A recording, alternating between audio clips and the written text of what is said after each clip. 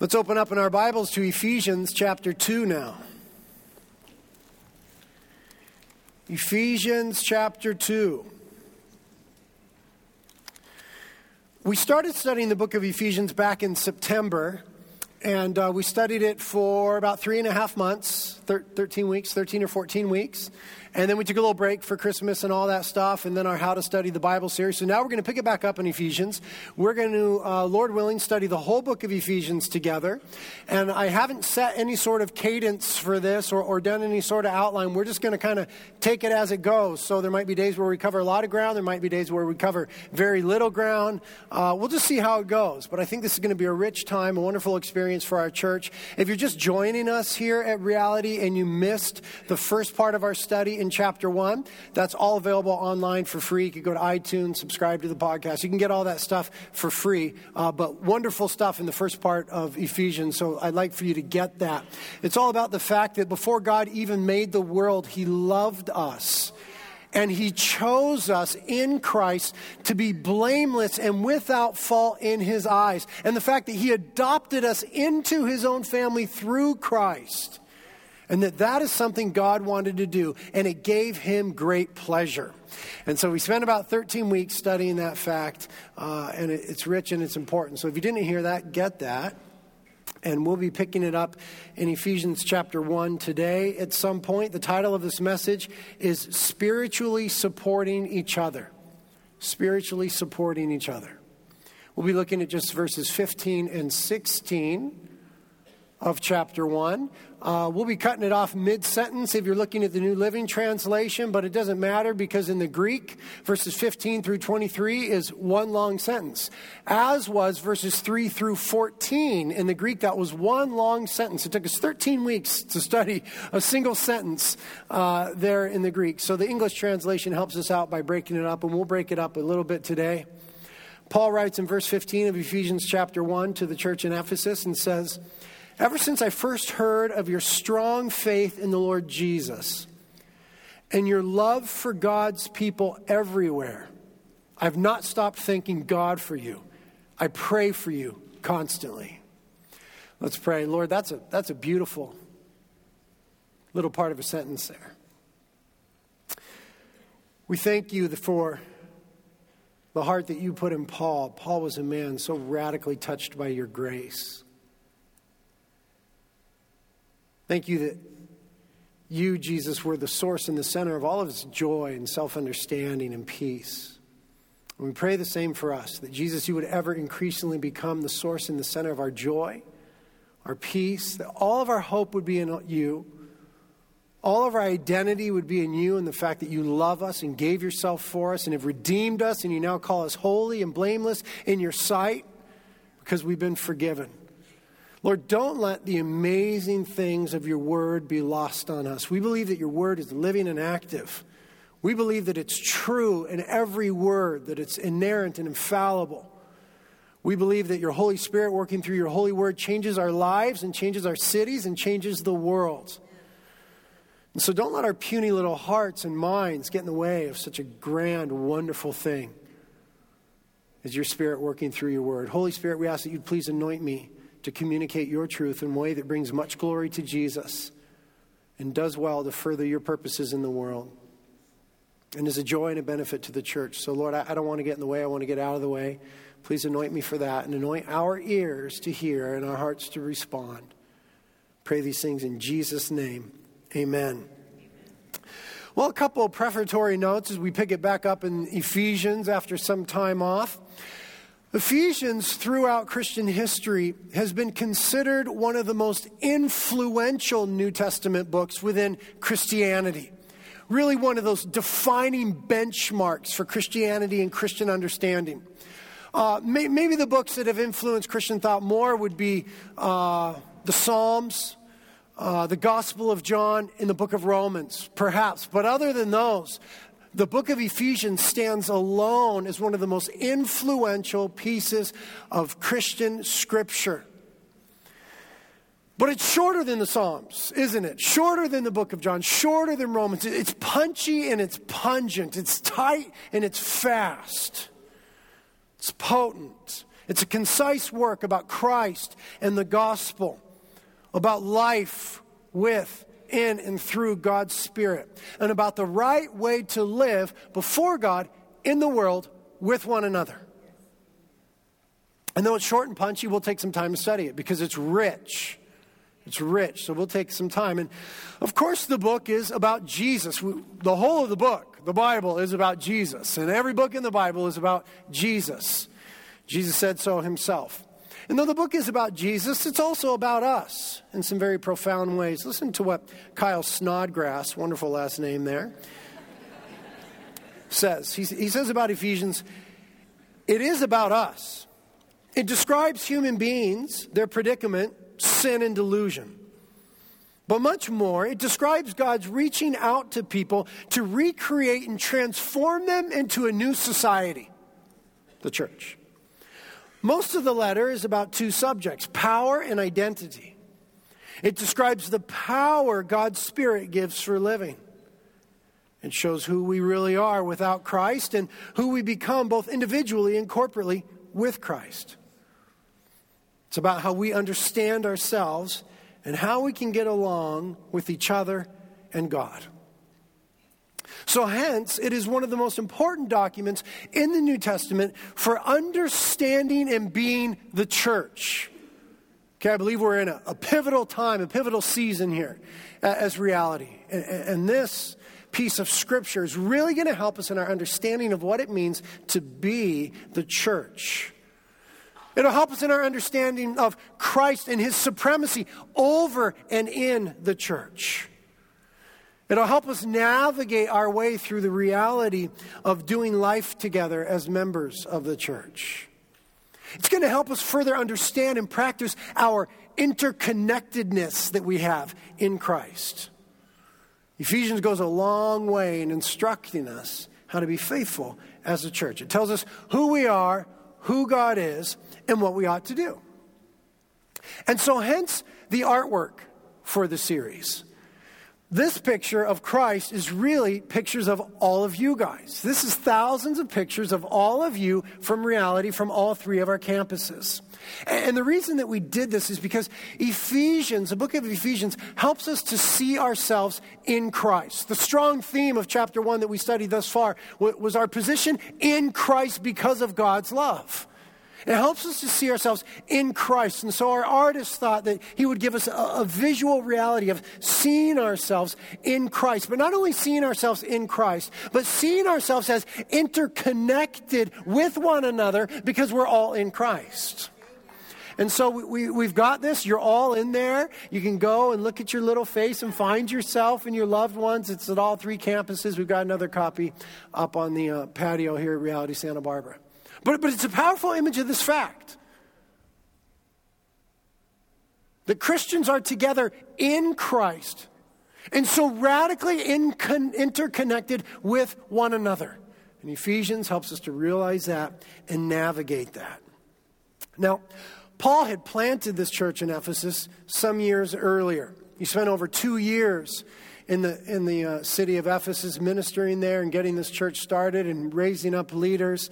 He had a deep emotional connection to them. You can read about his connection with the city of Ephesus in Acts chapter 19 and in Acts chapter 20. You can see his farewell address to the elders at the church in Ephesus where they wept and he wept when Paul was departing. There was just a deep connectivity and love and investment that he had with this church. And now it's some years later, and Paul is in prison. We read that in the last couple verses of the last chapter of the book. Paul's in prison, and he's writing to the church in Ephesians. Many of them he would have known from his 2+ years there. Many of them he would not have known as the church had grown there, and it certainly would have gone beyond a single congregation to many congregations throughout the city. But even though he doesn't know them all, and even though he's been absent for some time, and even though he's in prison, he's been hearing reports about the church in Ephesus.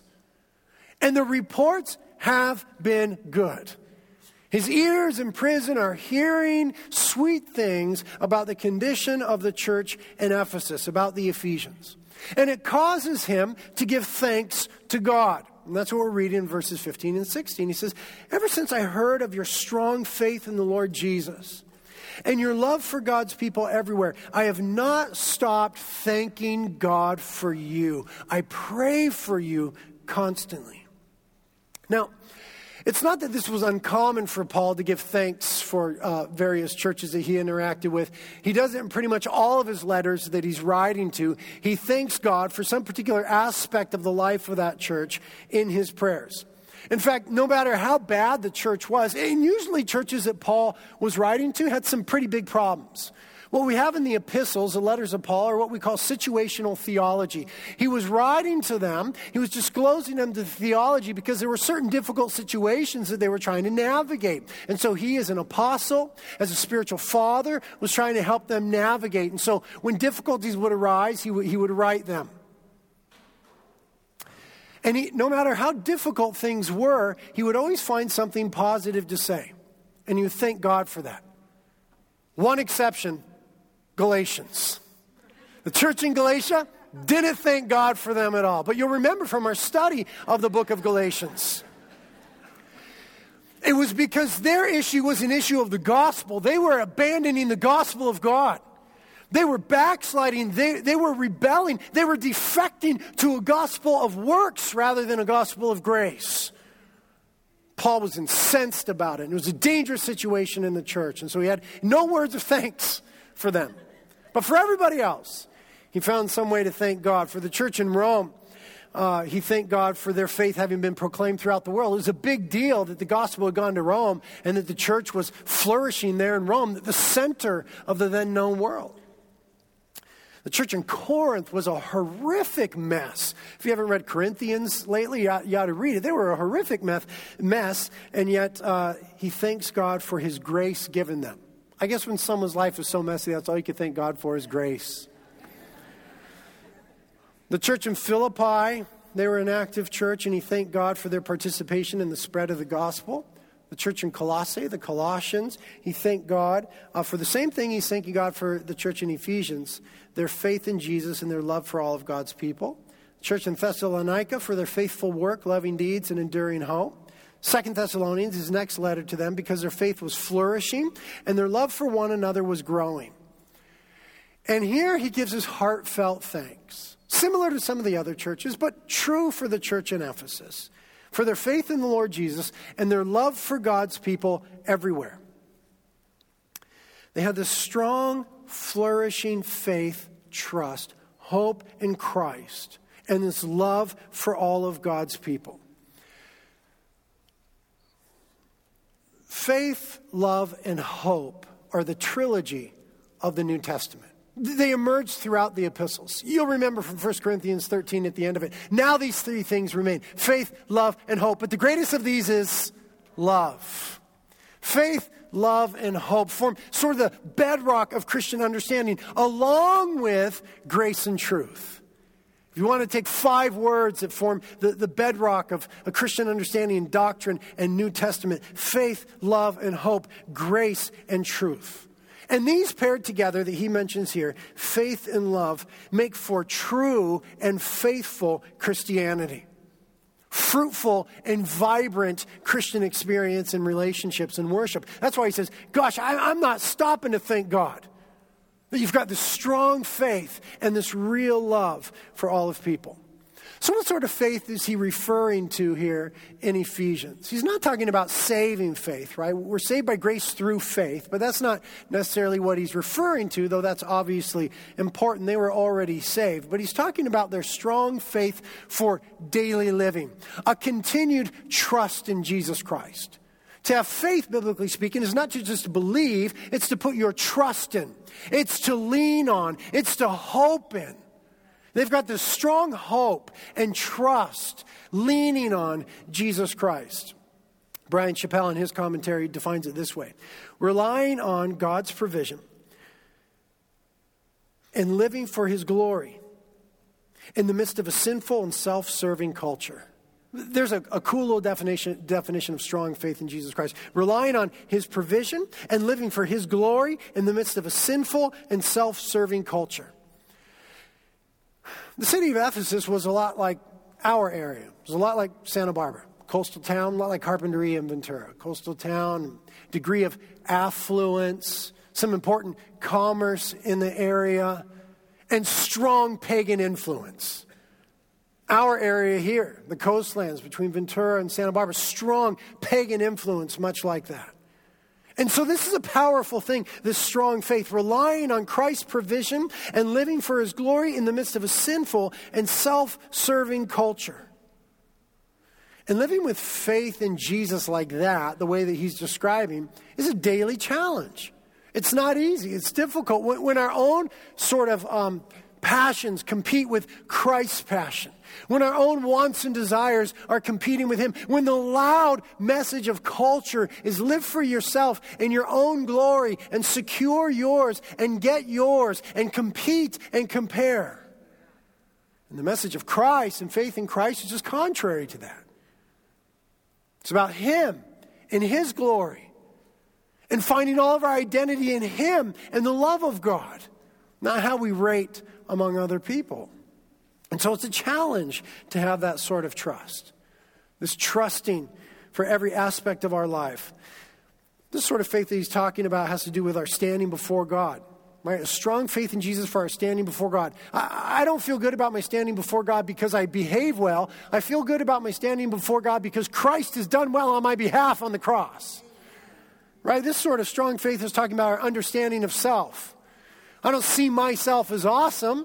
I see myself as a broken sinner, but who's been saved by the blood of Jesus Christ and is now called holy and beloved.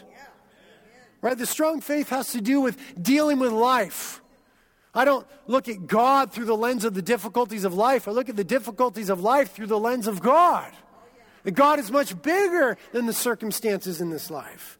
This strong faith has to do with dealing with people. I don't look for my security and my self-worth and approval from people. I get all of that from Jesus Christ and what he's done for me. So that now, because of my strong faith in him, I can just ease up a little bit with people. See, a strong faith that he's referring to has everything to do with all the aspects of our life. And what this strong faith in Jesus Christ does is yields a real love for other Christians. There's this connectivity. You got a strong faith in Jesus Christ, this sort of faith that we're talking about that affects your life in this way. You're standing before God, you're self-understanding, dealing with life, dealing with people. Then you're going to have a genuine love for Christians. He says your love for God's people everywhere, or all the saints, as is translated. So what sort of love is he talking about? It's cool that the book of Ephesians talks about love a lot. It talks about love more than any other New Testament book other than 1 John, which is like the love epistle from the love apostle, so it's not even fair, not even a contest. He was one who reclined on the bosom of Jesus, like just touchy-feely guy. And Corinthians, which Paul also wrote, but that's got the love chapter, which was, I'm sure, read at your wedding. So that's not fair either. But other than those, it's got more to say about love than any other New Testament book. But the verb to love, the action of loving, is mentioned more in the book of Ephesians than any other one in the New Testament. This idea of learning to love, actually loving, not some mushy, ethereal thing, but putting feet and hands and action to love, is really the stuff of the book of Ephesians. And the sort of love that is mentioned here, is agape love. That's the word that he uses, agape. And there's millions of things we could say about that, and we could preach lots of sermons about that. But here's a little definition. It's a thoughtful, volitional, purposeful love that wills to love even the unlovely. It's the very love of God himself. You see, that's part and parcel to the gospel. Is that in our sin, in the eyes of God, we are altogether unlovely and unlovable. So that if God is going to love us, it has to be a quality within himself that causes him to do so, not a quality within us. You understand that? So that God loves us not because of us. God loves us in spite of us. This is why it's called good news. This is why it's called the gospel of grace. Not your merit or anything you deserve or any quality inherent in yourself. And so that's the sort of love that God has for us, this agape love, this willful, thoughtful, volitional, purposeful love that loves even the unlovely. This is the kind of love that Paul was saying the church in Ephesus was famous for. They were known for loving the unlovely. Loving Christians that weren't always easy to love. Purposeful. It wasn't just a mushy feeling, right? It wasn't responsive. I love you because you do this, and I love you because you look that way, and I love you because I feel this way. It was grounded in something deeper, something more wonderful. It had to do with the love of God in Christ. It was the outflow of their strong faith in Christ, that they put all their trust and hope in Christ for the relationship with God, standing before God, self-understanding, and interaction with one another. And so it yields this deeper, truer thing called agape love. And what's cool about their love is it wasn't confined to their immediate circles. You know, it wasn't like they just loved each other. They just had this little love circle in church. But it was broad. Their love for God's people everywhere. All the saints. They just had this willful, meaningful, purposeful, deep, active love for all Christians. I came across this quote this week. It says, "A person wrapped up in his or herself makes a very small package."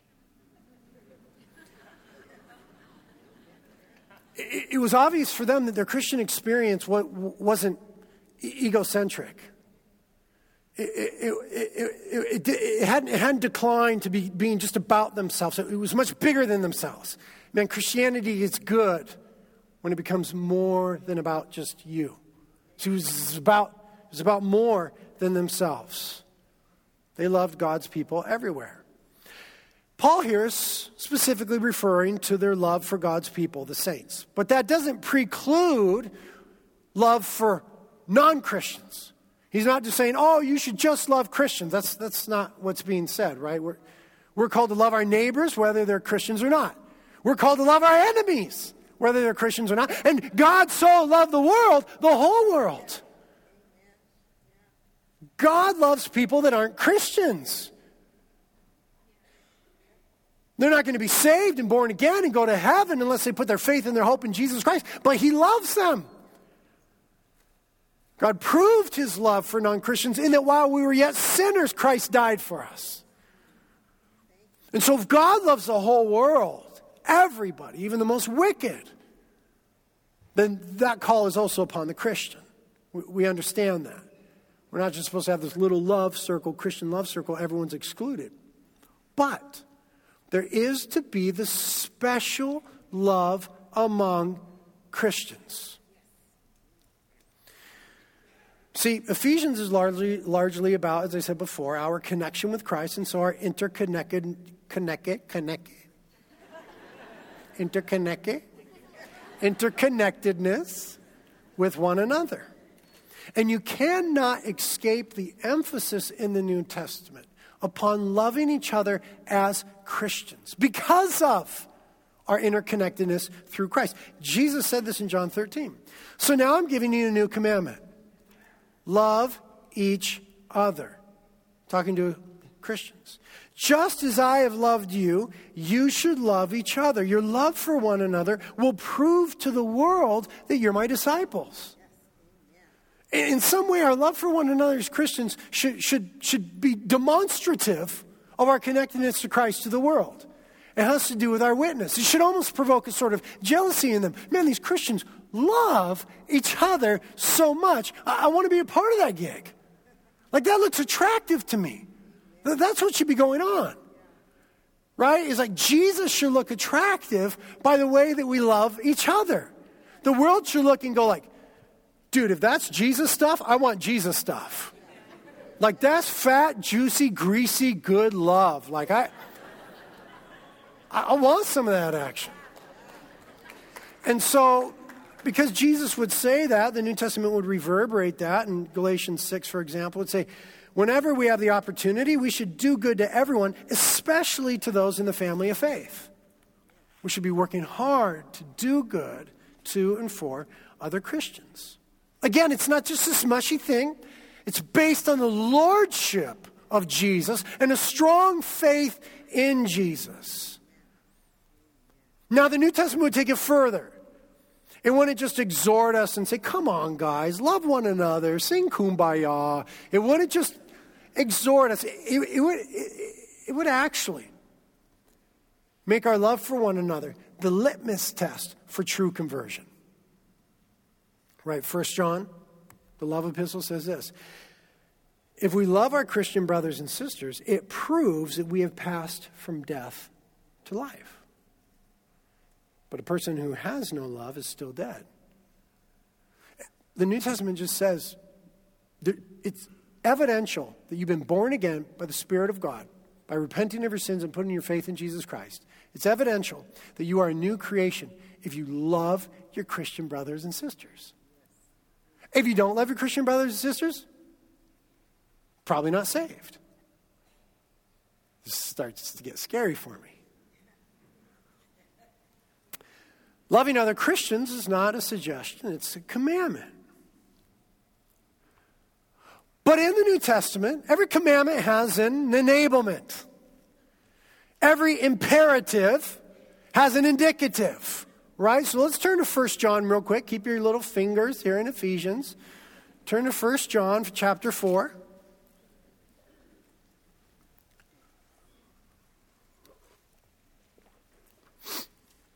And we'll see that though loving other Christians is this commandment, it's not this abstract, standalone commandment. It's this commandment that's attached to this enablement. It's this imperative connected to this indicative, this command to do connected to this wonderful statement of fact of what we have in Christ from God. So 1 John chapter 4, starting in verse 7. Again, the love apostle here says, dear friends, 1 John 4, 7. Let us continue to love one another. For love comes from God. Anyone who loves is a child of God and knows God. But anyone who does not love does not know God. For God is love. Okay, he's talking about, just one moment there. It's not talking about like how you love your dog or how you love your boyfriend or how much you love Mexican food or surfing. It's not talking about that kind of love. Everyone's got that kind of love. It's talking about love between Christians, okay? Verse 9. God showed how much he loved us by sending his one and only Son into the world so that we might have eternal life through him. This is real love. Not that we loved God, but that he loved us and sent his Son as a sacrifice to take away our sins. Dear friends, since God loved us that much, we surely ought to love one another. No one has ever seen God, but if we love each other, God lives in us, and his love is brought to full expression in us. You see, it's not this abstract thing where God's just sitting up there going, love one another. Like I tell my kids all the time, you get along right now. Be nice to your sister. Right? All the time I'm yelling that at my son. It's not that sort of thing. He's saying, listen, since we have experienced such a glorious love from God, in his Son, Jesus Christ. Since we've been touched and changed and saved by this love. Since it's true and experiential.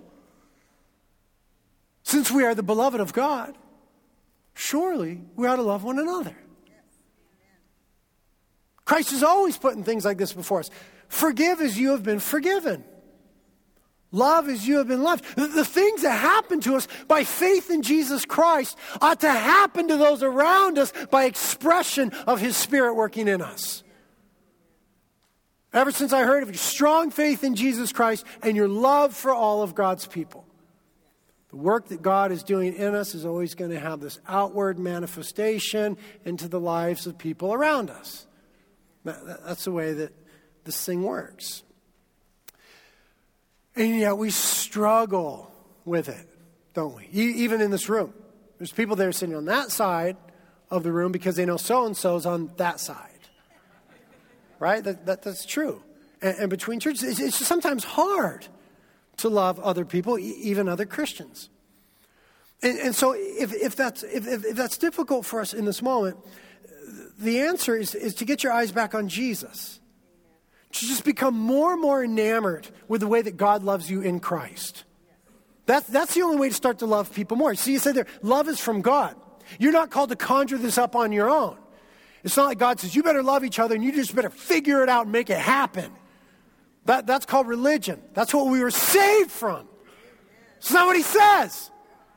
He says, you have been loved by God the Father. And then Paul would write in Romans, and the Holy Spirit of God pours the love of the Father into our hearts. And then John would say, now pour this love into one another. And if there's a lack of love, if it's difficult to love, as it often is, I know. If it's hard to love, then meditate on, think upon the love of God in Christ for you. Become more and more enamored with that. Give yourself more to that truth that God loves you so radically that he gave his son. And this will, by the Holy Spirit, begin to enable you to love others in this agape way.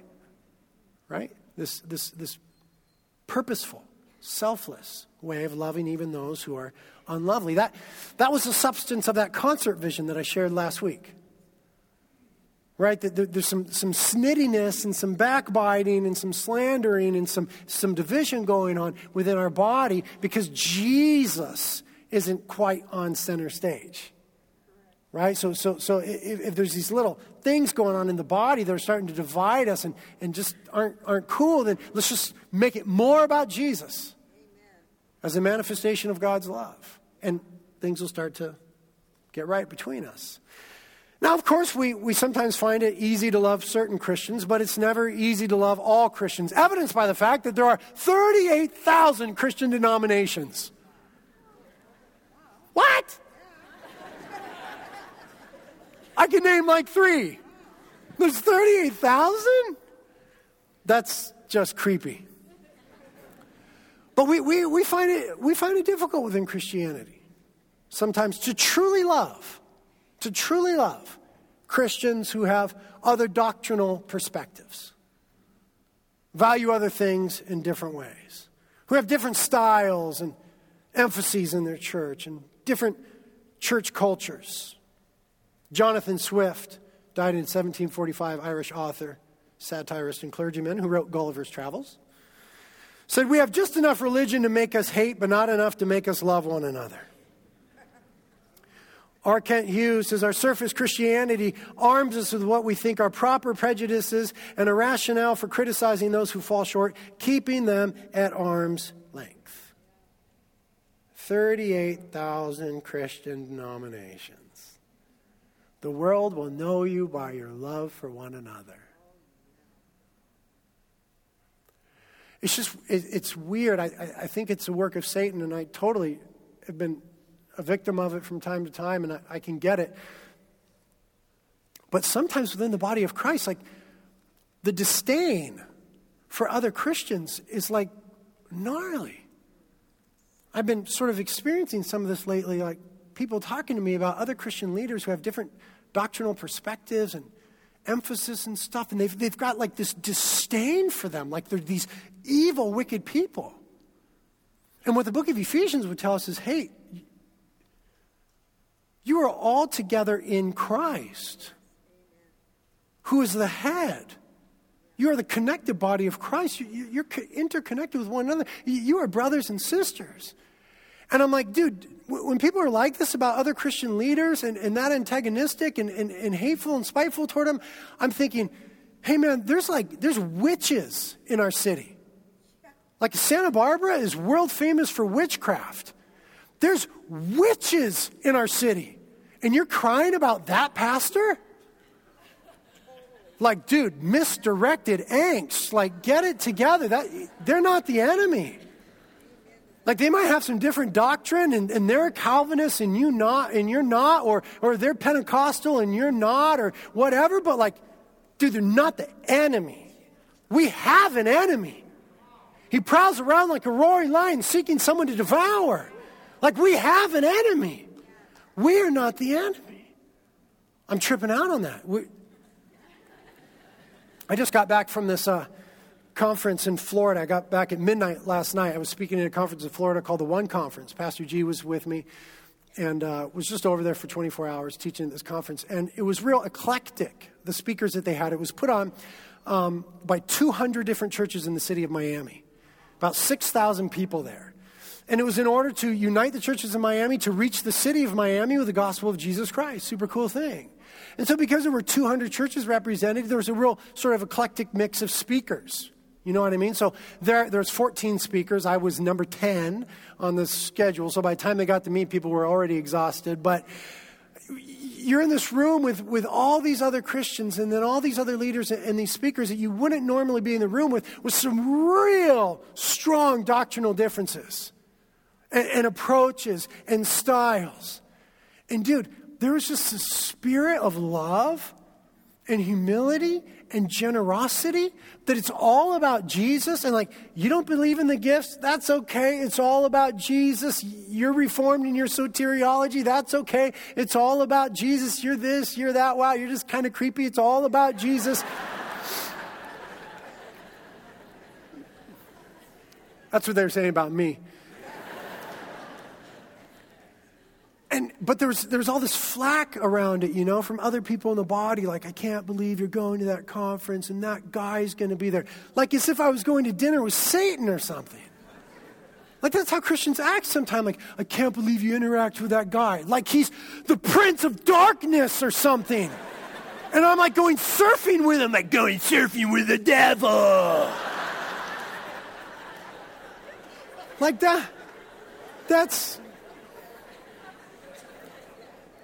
That's how some Christians are acting, and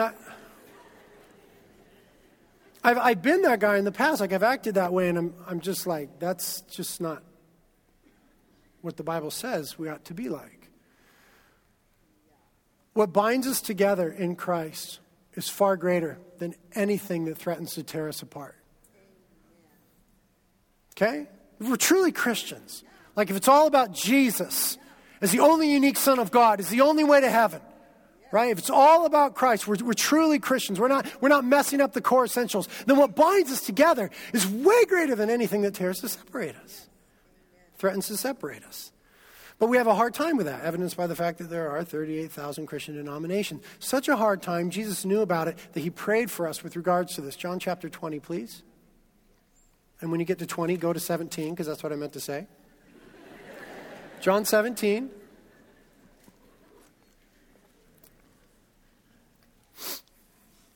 John chapter 17, Jesus is praying. It's called the high priestly prayer. He's praying to the Father.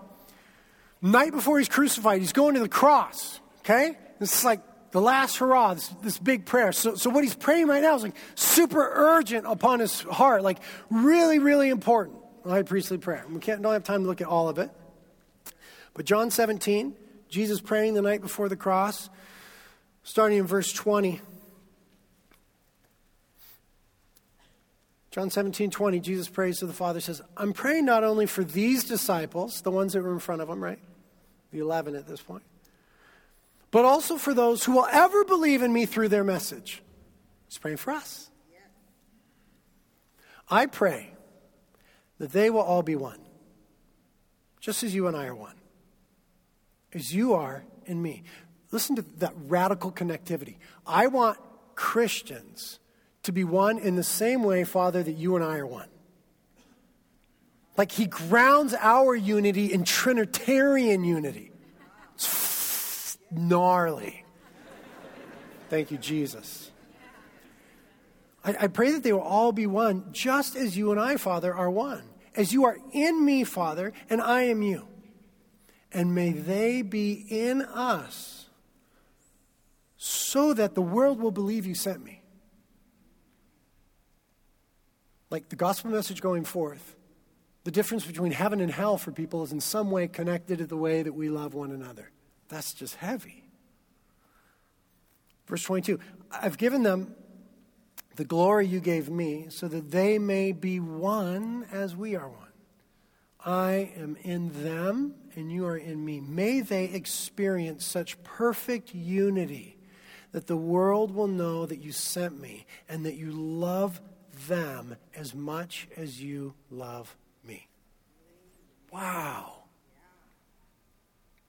Dude, today, that's the heaviest passage I ever read. Today, that's radical. That the world will know that you sent me Like, is Jesus really the only unique Savior of the world? I don't know. Let me look at the way Christians love each other. Nope. Or is Jesus the only unique Savior of the world? I don't know. Let me look at Christians. Yeah. Like, that's what he's saying is going to be the effect. So heavy.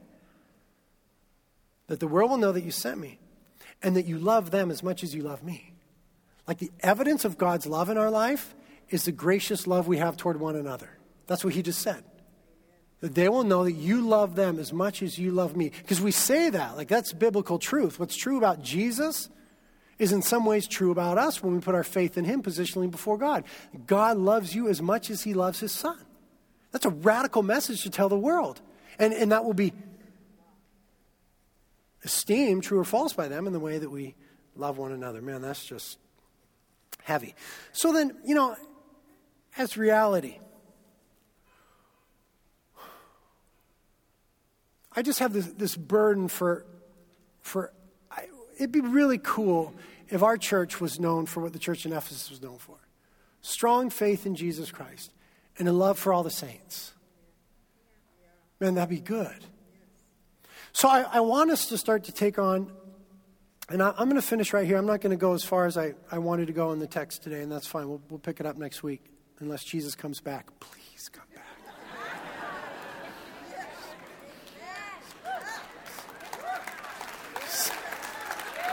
I mean, right? Why not? Lord, please. I mean, don't get me wrong. Life is really good right now, and I'm enjoying it, and there's waves today. I'm going surfing after this, but still, please.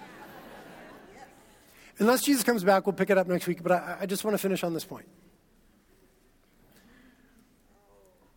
Let's just, as reality, endeavor together to be humble and gracious and loving toward the whole body of Christ. Let's work on never talking bad about other churches. Never disparaging other Christian leaders. It doesn't mean that we won't be discerning about doctrine. We will be. We must be. It doesn't mean that we won't have some doctrinal perspectives and distinctives. We will. It doesn't mean we won't fight for doctrine. We will. But we will do it with love and charity. We will do it. Yeah, praise God.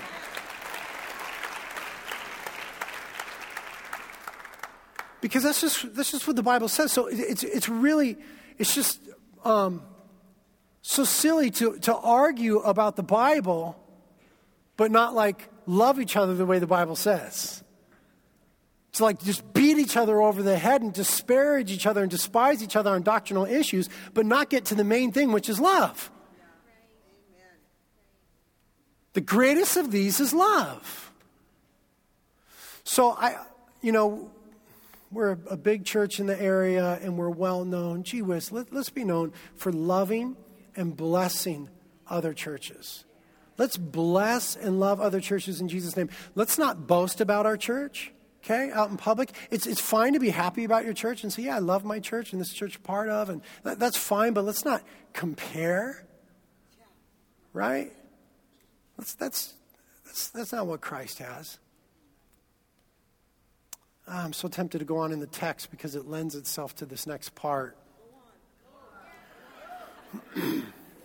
Okay, I don't think I'll regret it if I will. You might, but I don't think I'll regret it if I will. So that's going to be a challenge for us. Okay, is reality. Let's commit to be kingdom people. There are these kind of Christians generally. There are local church people. They're just all about their church and hooray and hurrah, and it's just our church. And then there's party people or denomination people or tribe people. Like, it's all about our denomination. It's all about our tribe, hooray, hurrah. And then there's kingdom people. Like, it's all about the kingdom of God and the whole body of Christ. Let's be kingdom people. Right? Let's not be about reality. Let's not be about some tribe or tribes or denominations. Let's be kingdom people. Like, let's love the body of Christ. Let's love the body of Christ. Let's pray for, let's bless other churches. Let's speak well of them. Let's give to them, encourage them. We got to choose to do that in our hearts, right? Agape love is this Holy Spirit empowered choice. Let's agape love the whole body of Christ. Now, he's saying that they're doing well at that. He's commending them for that. But he'll go on to exhort them in that throughout the rest of the book. He'll challenge them in their love for one another. In chapter 4, he'll say, make every effort to keep yourselves united in the Spirit, binding yourselves together with peace. This brings out the point that Paul was thanking God for them, for their love for one another, even though they weren't perfect in it. And this is really important, and this is brief.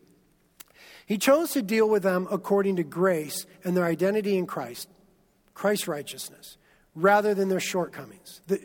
His approach was who they are in Christ and what they're doing well, rather than what's happening in their flesh and what they're doing poorly at. Okay, it doesn't mean Paul's not going to ever deal with their shortcomings. He certainly will. But it means that he chooses to rejoice in where they're doing well, even though it's imperfect. He's saying, gosh, I'm rejoicing in your love for all the saints. He's going to go on to deal with their lack of love and their difficulties in love.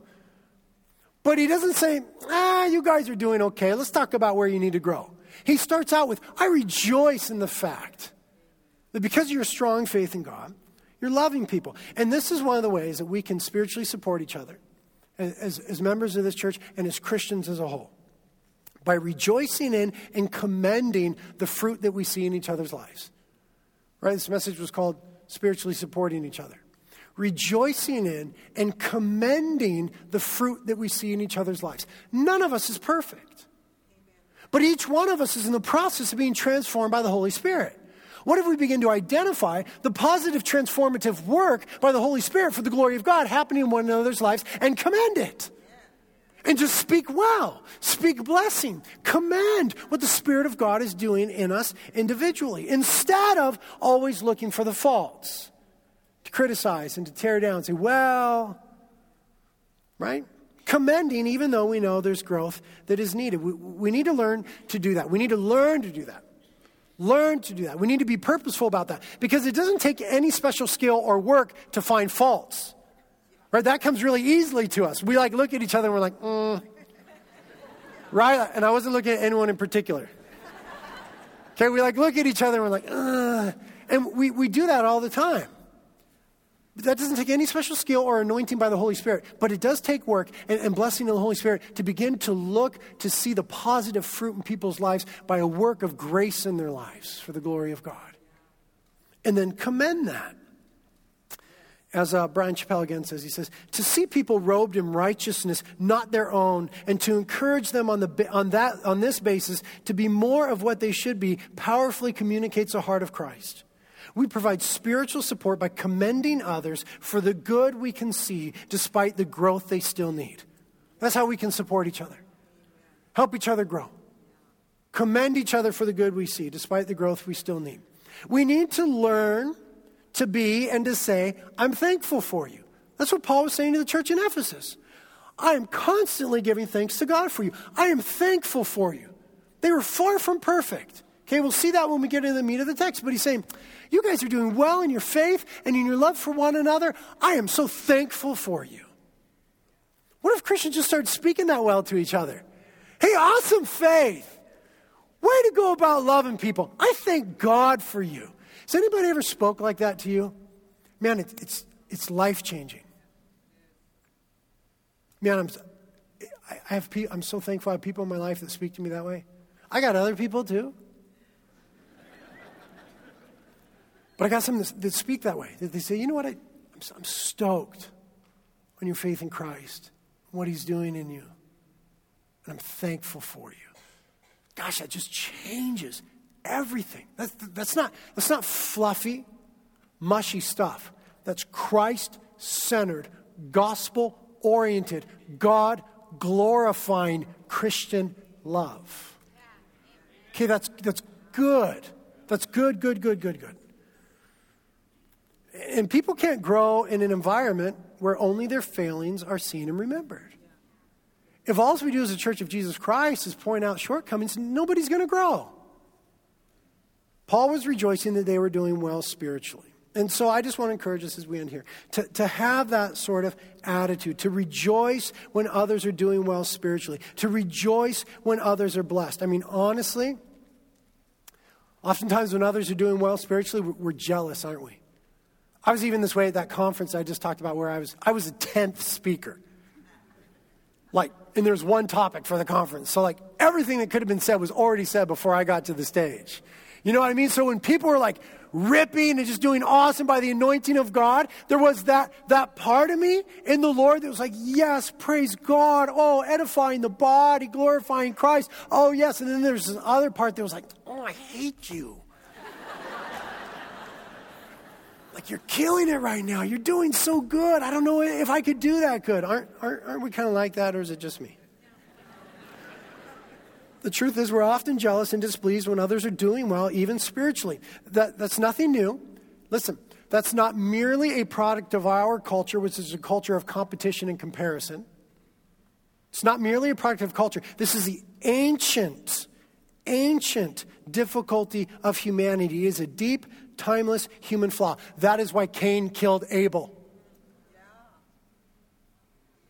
That's why Cain killed Abel.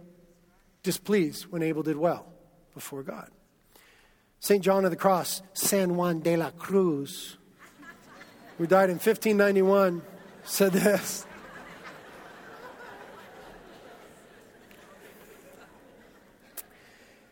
He said, many experience displeasure when they see others in possession of spiritual goods. They feel sensibly hurt because others surpass them on this road, and they resent it when others are praised. That's a big problem in humanity and in Christianity. Paul's attitude in the text today calls us upward. His heart, touched and transformed by the grace of God and the love of God in Christ, is to be emulated. Loving people, commending them, rejoicing in them, and praying for them. And we'll get to praying for them next week. But that's how we spiritually support one another. Loving each other, commending each other, rejoicing in each other, and praying for each other. So here's an assignment. This week, okay, choose one person or one church. Okay? Not your own. One person or one church to tangibly love, commend, rejoice in, and pray for. That's your assignment for the week. Non-negotiable. Choose one person. And hopefully they're kind of hard to love so that this bears some fruit in your life. Soak yourself. Fill your heart and mind with the love of God in Christ. Ask for the Holy Spirit to pour the love of the Father into your heart. And then take that and tangibly love somebody. Commend them. Rejoice over them. And pray for blessing in their life. That's Christianity. Lord, thank you for your grace for these things. Thank you for speaking to us today in your word. Gosh, Lord, we love your word because it leads us to you. We love you, Lord. And we just pray that your love for us would just become more and more real and transformative in us. We repent of our lack of love for all the saints. Repent of that, Lord, on behalf of your whole church and the whole world. We're blowing it on this one, Lord. Be merciful to us. Be gracious to us, God. Holy Spirit, come now in these moments where we endeavor to linger in your presence and exalt the name of Jesus and pour the love of the Father into our hearts. In Jesus' name, amen.